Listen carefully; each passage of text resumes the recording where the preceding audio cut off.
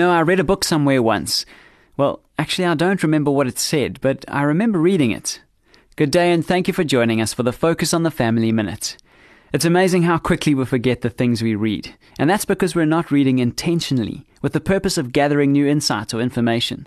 We read to learn, but what good does it do if we can't remember? Here are some ideas you might want to try. When you read, always keep a highlighter on hand and keep a pen and journal by your side. When you read something meaningful, mark it with the highlighter and then record a short note in your journal. Be sure to note the page number. Just writing thoughts down tends to make them stick in our memory. Stop from time to time and let new ideas sink in.